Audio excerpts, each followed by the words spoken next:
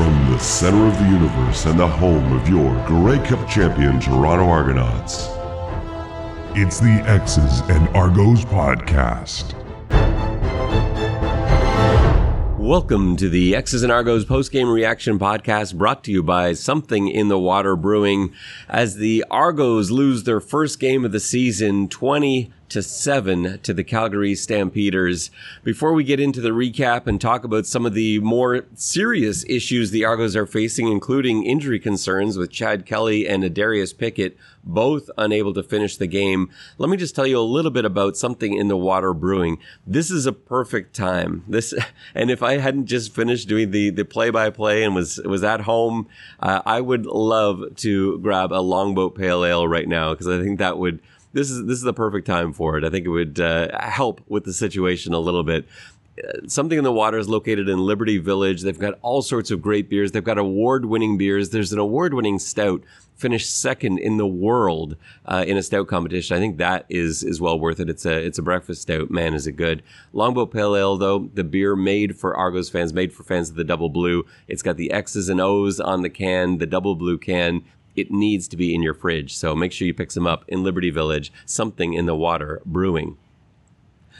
So something was brewing in Calgary. Man, the Argos had so much bad luck. Almost everything went wrong for them, and it was all within a span of about 5 minutes that everything fell to pieces. So first of all, the defense, I know it probably felt late in the game like you were frustrated because the defense was giving up first down after first down on the ground. Mills ended up with 137 yards rushing. Yes, that is a lot. The defense was on the field a ton. They just couldn't, the Argos offense couldn't sustain drives, and so the defense was stuck out there. It was like that from the very beginning. Even in the first quarter, the Calgary Stampeders had the ball for like 11 and a half minutes, which set the tone for this entire game. The biggest thing that we need to talk about right now, though, is Chad Kelly, because without Chad Kelly, we saw the Toronto offense just completely fall flat. They had 7 points in the first quarter. Chad gets injured, and that was it. They don't score a single point for the rest of the game. And it's not like Calgary was blowing Toronto's doors off. Calgary had one touchdown on offense. That's it. One touchdown on offense, 2 field goals, and they got a special teams touchdown in the weirdest of ways on a Javon Leak fumble. So let's just talk about Chad Kelly first, and then we'll get into some of the recap, because I'm already going all over the place. There's a ton to talk about. There's a lot of other injuries too. It's just, like I said, one of those games where everything went wrong. You almost just have to throw it away and start fresh tomorrow. So let's talk about Chad Kelly. So Chad Kelly sustained an injury. It looked like when he was hit, I think it was Mike Rose that hit him. I'm not even positive now. He was hit as he released the ball. He was trying to hang on to it for as long as he could so that he could get the ball downfield to Dejan Brissett. Brissett ends up making a play, but there was a holding call on the play, so it all gets called back anyway. Chad sticks it out for a few more plays, but is unable to return back out into the field for the Argos' next possession. It was Cam Dukes that took over at that point. And so, here we are, early second quarter, and Toronto's not just without their quarterback, they're without their most important player. On the broadcast tonight, Mike Hogan and I in pregame were talking about sort of 1/3 way through the season awards. Who would you award as Toronto's MOP? Who would you give the defensive MVP to? Let me tell you my 2 picks for those spots. The most outstanding player was Chad Kelly, and I don't think there's any question about that. I think coming into this game, he was the league's most outstanding player. He goes down. Who was my defensive player of the year for the Argos to this point? Adarius Pickett. Wynton McManus, obviously in the conversation. I think Robertson Daniels in the conversation. Dwayne Hendricks, Flo Arimolade is in the conversation. I think Adarius Pickett was the most valuable piece on this defense. Both of them go out within minutes of each other after having already lost Jared Brinkman, who is one of the best run stoppers in the league and the Argos' best run stopper. How different does this game look if Jared Brinkman is in the middle there? Because I don't think there's no chance that Mills ends up with 137 yards rushing if Brinkman is in the game. It just doesn't happen. He doesn't allow that to happen. And so it was one thing after another. Cam Phillips had to be taken out of the game a couple different times. AJ Ouellette went down with an injury. He was able to get back in there. But really, we're talking about Chad Kelly and Adarius Pickett. So I keep getting off topic. I'm trying to get back to the Chad Kelly thing, but there's so many things going through my brain here. So Cameron Dukes comes in for Chad Kelly. I thought we might see Brian Scott at some point in the game. It was just Cameron Dukes from the moment Chad Kelly was hurt all the way through to the end of the game. He took every snap. How did he look? He looked kind of like what we expected he would look like. Dukes, I'm not at all writing off. I think there is potential for Dukes. I think he's a really exciting player. I didn't think he looked lost out there. I didn't think he looked like he didn't belong. But there's a huge drop-off, and we knew there would be. We said this from the moment the preseason began, that the difference between Chad Kelly and the second and third string guy is so much bigger than it is at almost every position. The only exception to that might be Sam linebacker, and of course that's where Adarius Pickett plays. But let me get back onto Chad Kelly for a moment. So, first of all, the good thing. Let's just calm everyone down for a second here. The good news is that it's not like this is a season-ending injury. At least, we haven't gone through all the evaluations or anything like that. It doesn't seem to me like this is going to be an injury that keeps Chad Kelly out long-term.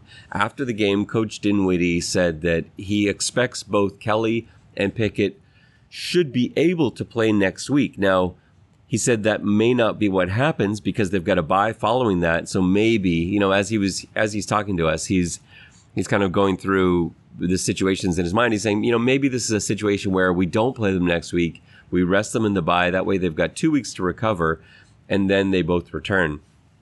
Honestly, I wouldn't be surprised if that's what the Argos do. And the reason I say that is because they've done that all the way along with injuries this year. Anytime somebody is ready to go, Coach Dinwiddie has held them back an extra week just to make sure they're really, really ready to go. We saw it with Isaiah Cage. We've seen it with Demonte Coxey this week. We saw it with Darius Bladek, who might have been able to give it a go this week, but there wasn't that pressing need to. The Argos being 6-0. They're still, at this point, I think 6 games ahead of everybody else in the East. They can afford not to bring both of those guys back if they need to. If they absolutely need to, give Cameron Dukes a full week of practice, Brian Scott getting number 2 reps all week. It would do a world of good for both of those guys. There's no question about it. But I think there's some comfort in the fact that it's not a kind of injury that's going to keep Chad Kelly out longer than that. I believe if this were a playoff game, if this were a must-win game, I think Chad Kelly would have stayed out there. The reason I say that is because he remained on the sideline the entire game. He didn't take his helmet off, didn't undo his cleats, didn't do anything. He didn't go in for evaluations. He didn't change into street clothes. I'm sure, wanted to get back in the game. I didn't get a chance to talk to him after the game. I was hoping I might have a chance to ask him a few questions, but I think he would have said exactly that. I think he would have said, I would love to have gone back into the game. That decision's not up to me. And of course, it's probably the prudent decision to keep him out. I think he would have said something along those lines. That's my guess. So he's out, and let's talk about the quarterback play and what happened from there. It's not like Cam Dukes was just given the most basic of instructions. It's not like he was just asked to throw essentially what Jake Mayer was doing on the other side, just hook routes and smoke routes and quicks. He was actually asked to push the ball downfield. He made a couple throws that were concerning. So the first big drive he had, he leads the team down the field into field goal range, and then on a 2nd and long situation, throws the ball in the end zone to Jeremiah Haydel, and the ball gets picked off by Moxie. He targeted Haydel a lot in this game. The reason he goes after Haydel so much compared to like Chad Kelly, who only targeted Haydel once last week, is because Haydel and Dukes are getting reps together. They have been all season, right? They're both second teamers. And so Haydel is Duke's number 1 guy out there in that second unit. And so he's really comfortable with him. He knows how Haydel runs his routes. He's really comfortable that they're on the same page making reads. And so it makes sense that he's going to go after him. He's going to target him with more balls. But where it's unfortunate is that Haydel's not the best receiver on the team. You want to be able to get the ball to Davaris Daniels, who was almost invisible today. You want to be able to get the ball to Curly Gittins Jr., who only had 2 catches today. And instead, you've got Jeremiah Haydel with 6 targets. Cam Phillips had 8, was only able to bring in 4, and he was banged up. He was doing his best to get through this one. But it just wasn't ideal to throw Dukes in there. Chad Kelly getting almost all of the reps in practice, there's no fault in the coaching staff. That's how this works. And getting thrown in there suddenly halfway through the game, of course, he's going to go to the guys that he's familiar with, that he's comfortable with. So Dukes made 2 throws that made me really uncomfortable, and neither of them was that interception that Moxie picked off. I don't mind him going for that. He had one-on-one on the outside with a guy he felt comfortable with. He took a shot. I'd like to see Haydel make a little bit better effort coming back to that, kind of turning into a defensive player. The ball hung up. That one was going into the wind, and there was a pretty strong wind going into the Argos' face in the second and fourth quarters, and that one did get hung up a little bit. But yeah, Haydel's got to come back, be the defender, knock that one away. Even if you take a penalty, just don't let Moxie come down with that. Because think about how different the game is at that point. Stampeders are up 10-7. Argos are well within Boris Beattie's field goal range. Beattie's been money all season. If that pass is incomplete, the Argos kick a field goal. It's 10-10 at that point with very little time left in the second half. Instead, it's a pick. And now Calgary goes down the field. They don't end up scoring any points. They've got to punt it away on the last play of the half. They punt it to Javon Leake, and Leake, trying to make a play, knows that they're losing going to halftime, knows they're down the starting quarterback, is desperately trying to make a play. He starts running before he secured the football. It ends up hitting him in the right shoulder, bouncing into the end zone, and gets recovered for a touchdown. It was just a disastrous swing for the Argos. They went from it being 10-10 going to the half to suddenly it being 17-7. And for a Chad Kelly team, 17-7 is not insurmountable. Calgary was only going to score 3 more points the entire game. They scored a field goal in the second half. That's it.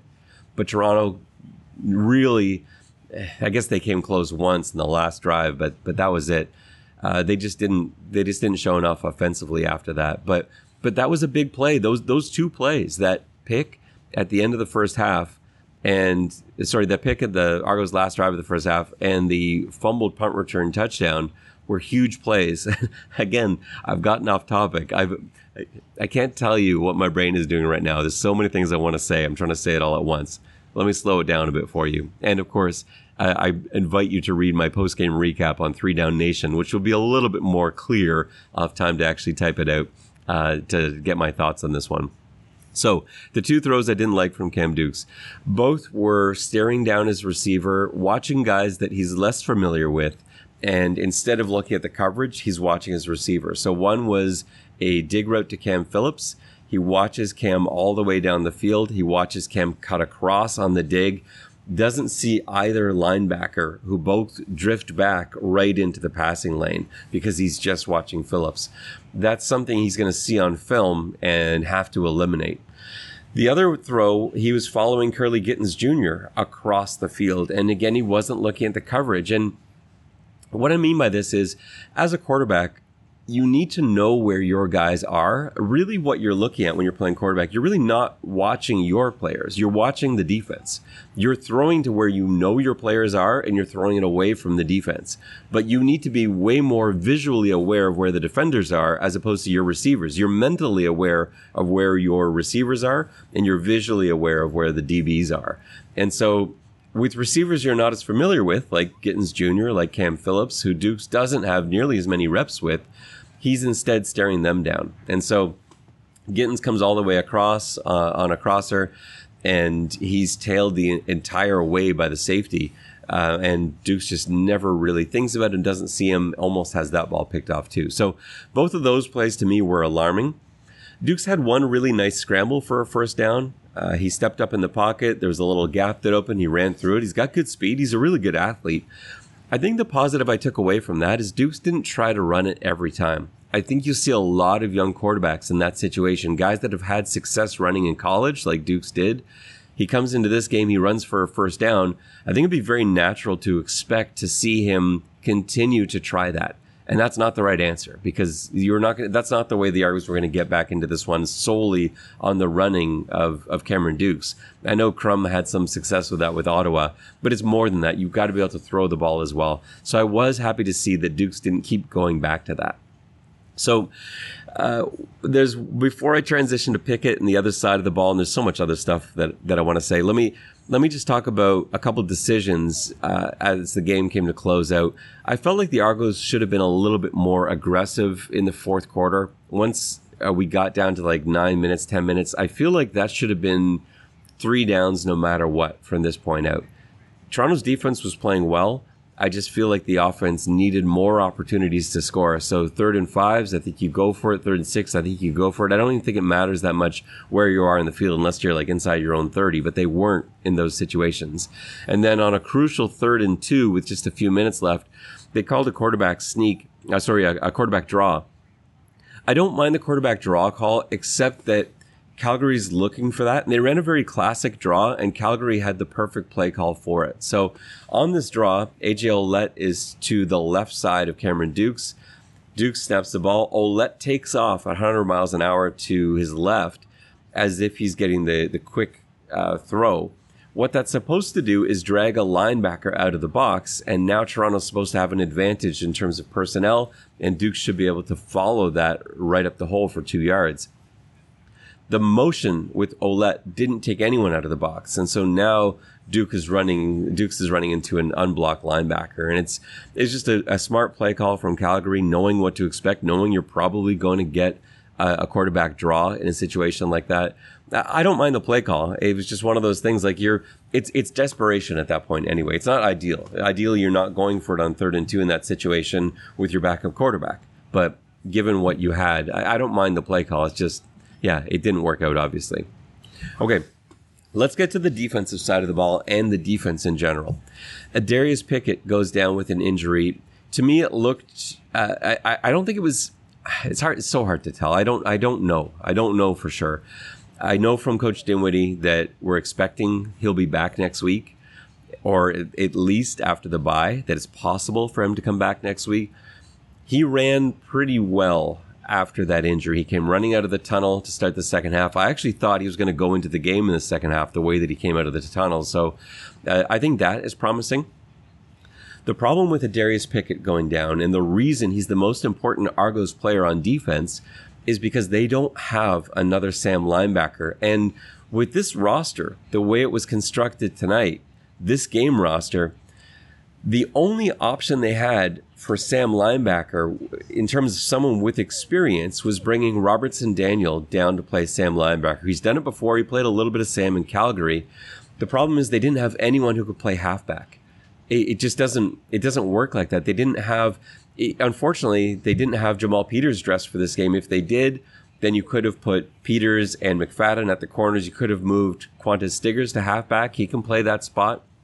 If you really needed to, you could have Peters play that spot. That's not ideal. You could though, and instead, without Peters dressed, you just didn't have that option. The only two options for you in the secondary were Haggerty and Edouard, and neither of those guys are going to play halfback. And so, what they did instead is they brought Royce Mechie down to play Sam and put Haggerty in as the halfback.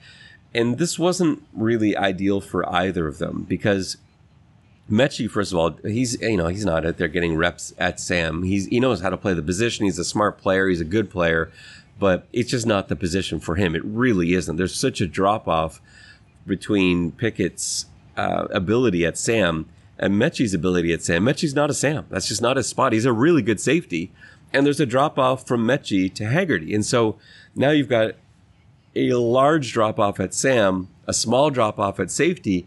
But to make it worse, because Calgary is running so effectively, and Mechie's not a run stopper, he's in the box as the Sam. They had to also walk Haggerty down from the safety spot to play him in the box, and he's not a run stopper first either. It's not their skill sets. It's not their strengths. That's not what they're on this football team to do. And to give you some indication of what an issue this was, you just look at some of the stats for Toronto's defense. Who was the leading tackler on the Argos today? It was Robertson Daniel, who had 16 tackles from the halfback spot. If your halfback is making 16 tackles, something's wrong. And that was it. Calgary just decided they were going to pound the run. Toronto's run D wasn't playing well. Wynton McManus in post-game, when asked about that, said he was embarrassed. He said he took it on him as a linebacker, the responsibility to run stop, the fact that Calgary just felt so comfortable running the football that they could just jam it down Toronto's throat, and they did. He took that very personally, but that goes back to the loss of Jared Brinkman. They don't do that with Jared Brinkman in the game. They don't even do that with Pickett in the game. Pickett is enough of a difference in terms of run stopping there. So it couldn't have gone worse against any other team. Maybe this isn't as big a deal defensively, but Calgary came into this game determined to run the football. Look at Calgary's. This part is mind-boggling. Mayer completed 22 of 24 passes for 149 yards. 149 yards. Toronto had that many yards completing 12 passes. Mayer completes 22 for that many because they're just 5-yard passes. He threw so many smoke routes and quick outs and screens, slip screens, quick screens, running back screens, middle screens. They ran every kind of screen and every kind of quick pass, quick slant, quick hook. They went downfield twice, and by downfield I'm talking about like dig routes. That was it. It was going to be a conservative game plan, high percentage passing, taking what Toronto was giving them. But in order to be able to do that effectively, you also have to be able to run the ball, and you have to commit no penalties. And Calgary was able to do that. They were the more disciplined team tonight, and they were able to play within themselves. They didn't get too tempted to take a shot downfield. That's both credit to Dickinson and credit to Mayer, because quarterbacks get frustrated just sort of dinking and dunking all the way down the field, and offense coordinators hate calling that kind of a game. And you look at penalties at the end of the game. Toronto was 7 penalties for 60 yards. Calgary, the far more disciplined, 5 penalties for 66. They just weren't going to let their offense get derailed by holding call after holding call. And Toronto's 7 penalties, most of those come on offense. Coach Dinwiddie was absolutely furious with his wide receivers tonight for committing penalties, for being offside. There's the holding penalty as well. I thought Trevion Tate had a bit of a rough game. He's played so well those last few weeks. He did not look good today. And in fact, anybody that was going up against Rose did not look good. Rose tonight looked like the most dominant player in the CFL. He was having his way with people. He ran over McKellar on one play, and every time he ended up lined up with Tate, it was a problem. And so those penalties, those holding penalties, they back Toronto up. And especially when you got Dukes in at quarterback, it's just not a recipe for success. And on the other side, Mayer didn't have that problem because Calgary wasn't putting themselves in 2nd and 18, 2nd and 20 situations. They were being efficient. They'd run on first down for 7 yards. They'd break a tackle with almost every one of those runs. That's another stat I want to see. I want to know how many broken tackles there were in this game, because Mills probably broke 20 tackles. It felt like on almost every one of Calgary's plays, whether it was a run to Mills or a quick screen to usually Lewis, that they were breaking the first tackle. We saw tackles broken against people in the secondary, against linebackers, against defensive linemen. It seemed like whoever got their hands on the ball carrier for Calgary was going to let them go. And that those, what should have been 1 and 2 yard gains, turned into 7, 8, 9, 10 yard gains. And it was all night long that this happened. But it starts with Brinkman, but Pickett is a big deal. Going forward, just with those 2 injuries, before we get to the other things, next week, if Coach Dinwiddie decides he's going to hold out both Chad Kelly and Adarius Pickett, I think you've got to come up with a better plan than Royce Metchie playing Sam, and you have to come up with a better plan than Duke's trying to run the Chad Kelly offense, because I think they're very different quarterbacks. So that would be my suggestion. And I also think you should give Brian Scott a look as well. I think it might be something where you have both of them for different plays. Just make it that much more difficult for Ottawa to prepare for. They've got some film on Dukes now. They don't really have stuff on Scott. So just something I'm thinking about. Hopefully Kelly and Pickett both respond well when they're evaluated tomorrow. Hopefully things are going well. Coach Dinwiddie feels like, you know what, I think they can both play.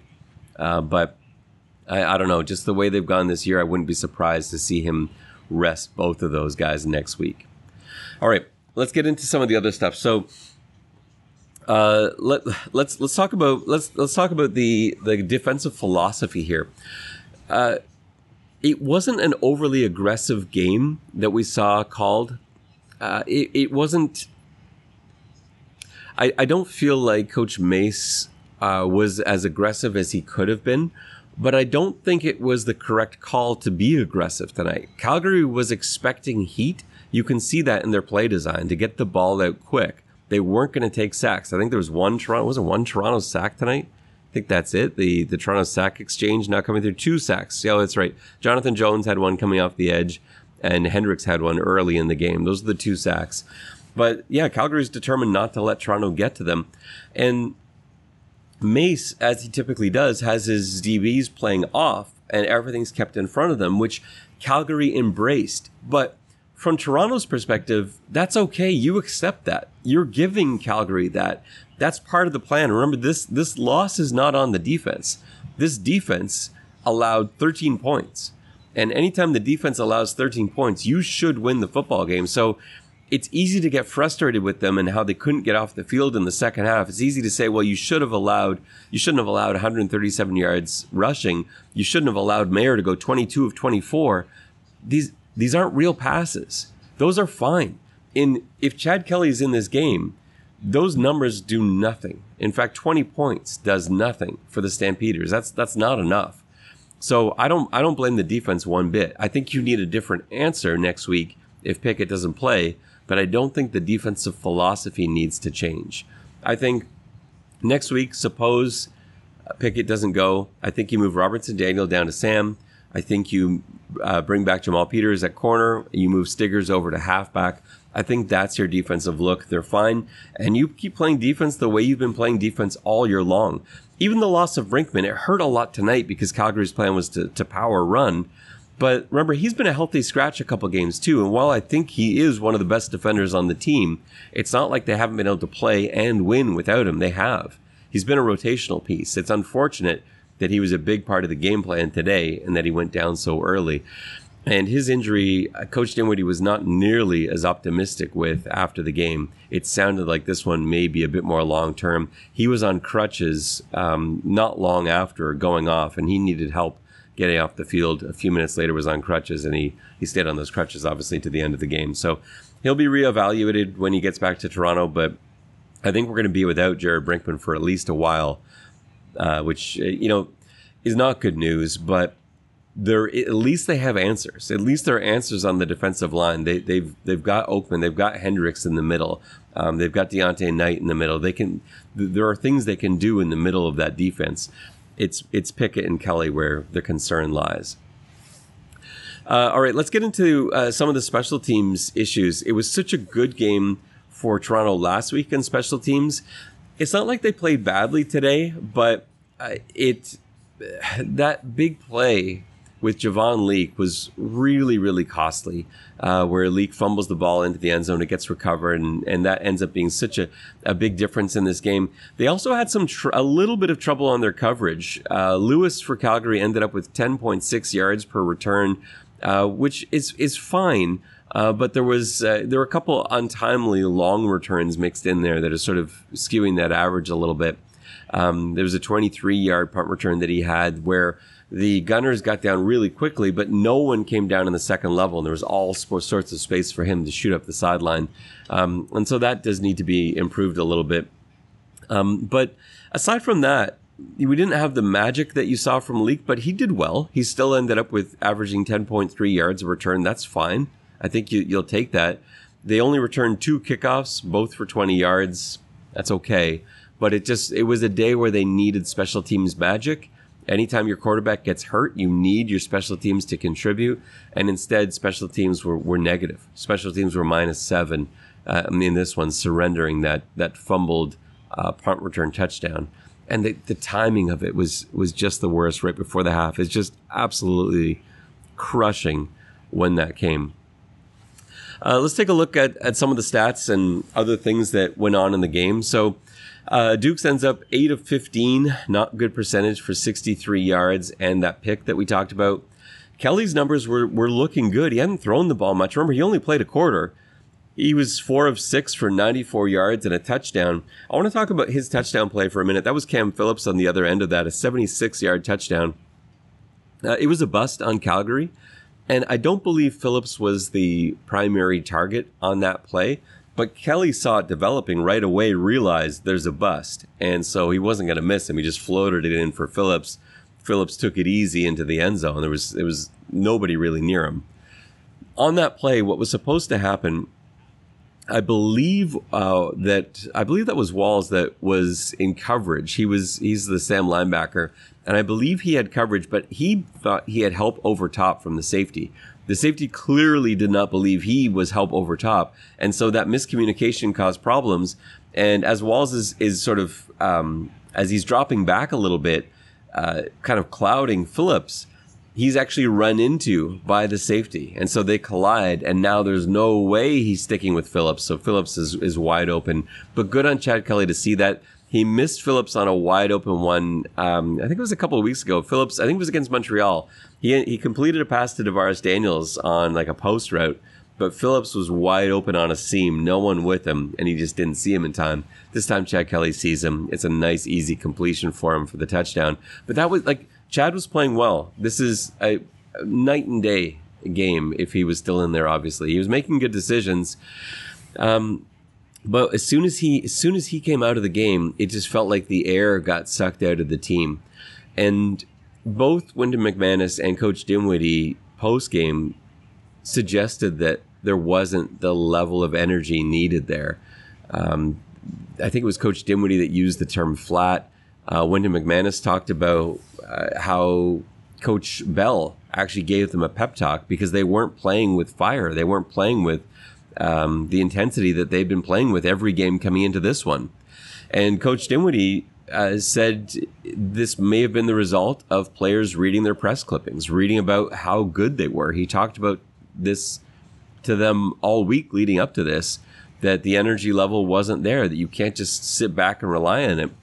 I thought he had something interesting to say too. He talked about how he couldn't wait for Toronto not to be number 1 in the power rankings. He's like, I hate that. We're going to be 3 this week. He says, great. He would much rather be that than be 1 and have the target on their back. He's like, we play better as underdogs anyway when we're being disrespected. And I think that's going to happen. I don't think Toronto is going to be 1 in the power rankings this week. Now, they've got an argument with only 1 loss. They've got an argument, absolutely. But I think just recency bias tends to dominate in power rankings. So I bet you see the Argonauts slip down to 2 or slip down to 3. We'll see. But Coach Dinwiddie, I think, would be thrilled if the Argos were 3 at everyone's power rankings this week from what he was saying. Back to our stats. Tough running game for AJ Ouellette. They were sort of sitting on that. Calgary was. They were watching him carefully. AJ was 7 carries for 32 yards. That's obviously not going to get it done. And in the receiving game, a bit misleading here. Cam Phillips, the leading receiver with 4 catches, 94 yards. But remember, 76 of those 94 came on that one play, the other 3 for 18 yards. And on 8 targets, that's just not really good efficiency. Jeremiah Haydel, 6 targets, 3 catches. That's not enough efficiency. To have 22 yards receiving on 6 targets is not going to do it. Curly Gittens Jr., 4 targets, 2 catches, 11 yards. That's not going to do it either. And like I said, those tackling numbers, when you look at them, Robertson Daniels, 16, Royce Mechie, 7. Josh Haggerty is next up with 7. You can't have 3 DBs leading your team in tackles. That's a recipe for disaster. So, where are we now? Number 1, Argos fans, do not panic. It will be okay. I promise it will be okay. I don't know if it will be okay for this week. It'll be okay for long term. If Kelly and Pickett don't play this week, they will be back after the bye. I feel very confident about that. And in a way, Mike Hogan was saying this on the broadcast too. In a way, this could be a blessing in disguise. Last year, Chad Kelly had next to no opportunity to get into the game. McLeod Bethel-Thompson just didn't get hurt. He stayed healthy all the way through the year. He took some beatings, but he didn't get hurt. And Chad took very few snaps all season other than short yardage, like 3rd down and 1 snaps. If Cameron Dukes and Brian Scott get some action next week, Cameron Dukes already played like almost 3 quarters this week. At least you've got some reps. At least they've got something they can go on, something they can build on. So if there is an emergency, if there is something that comes up late in the season and you need your quarterback to go in there, at least they've got the reps to be able to do it. The other reason not to panic, the Argos are 6-1. 6-1. They are way ahead of the rest of the East. If I had said to you preseason, after 7 games, the Argos are going to be 6-1, you want to take it or leave it, 100% of you would take it because 6-1 is way beyond expectations. We thought the Argos would be a good team this year. I think everyone did, but 6-1 is a phenomenal start to the season. So that's okay. A loss to Calgary, it's not a division opponent. Also, weird stuff happens in Calgary. They scored 2 points in Calgary last year. So 7 this year is a vast improvement. And the team played well defensively. Calgary is not nearly as bad a team as their record showed. And Toronto only let Calgary score 20 points. So a lot of positives you can take away from that. And looking at Calgary's stats, you ignore Jake Maier's 22 completions. So what? He had 22 completions for 5 yards a completion, essentially. That you'll give that up anytime. The rushing yards are misleading too. Yes, Mills had a great game, but he had 27 carries. It's not like he just had 15 carries for 137. 27 for 137. He wasn't busting long runs. His longest run of the night was 13. He had a few of them that were 10. But they weren't running all over the Argos. The Argos just got tired out because they've got DBs in there as their primary run stoppers at the end. So again, that's not something I'm really worried about either. I think there's some real positives. I thought they did a really nice job taking away most of Calgary's receivers. They had nothing downfield. Their longest pass completion was 14 yards. You'll take that. If you look at Calgary's stats from top to bottom, and you showed me those stats pre-game, I would have thought that the Argos had won this one handily. So not really a concern there. We'll have to reevaluate things as the week goes on. I can't wait to talk to JB about this. He's still on vacation, and so hopefully he'll be joining me for our pregame walkthrough as we get you set for Ottawa this Sunday night. It is back at BMO Field. If you don't already have your tickets, get your tickets to this Argos game. The Argos need your support. There's going to be a pretty good crowd on hand. I've got some of my family coming down for this one. I know tickets are selling really well. Get your tickets. Go to argonauts.ca. Pick up your tickets. It's a great environment. It's a great deal, and maybe it would be a good idea to get out there and help cheer on some of these guys that may be in there in place of Chad Kelly, may be in there in place of Adarius Pickett, because they will definitely need your support. Well, that will just about do it for us on this post-game reaction podcast episode of the X's and Argos podcast. McMahon Stadium, the Stampeders 20, Argos 7. Argos fall to 6-1. The Stamps now up to 3 wins. For the vacationing JB, this is Ben Grant saying so long, and may all your pre-snap reads be good ones. I'll see ya.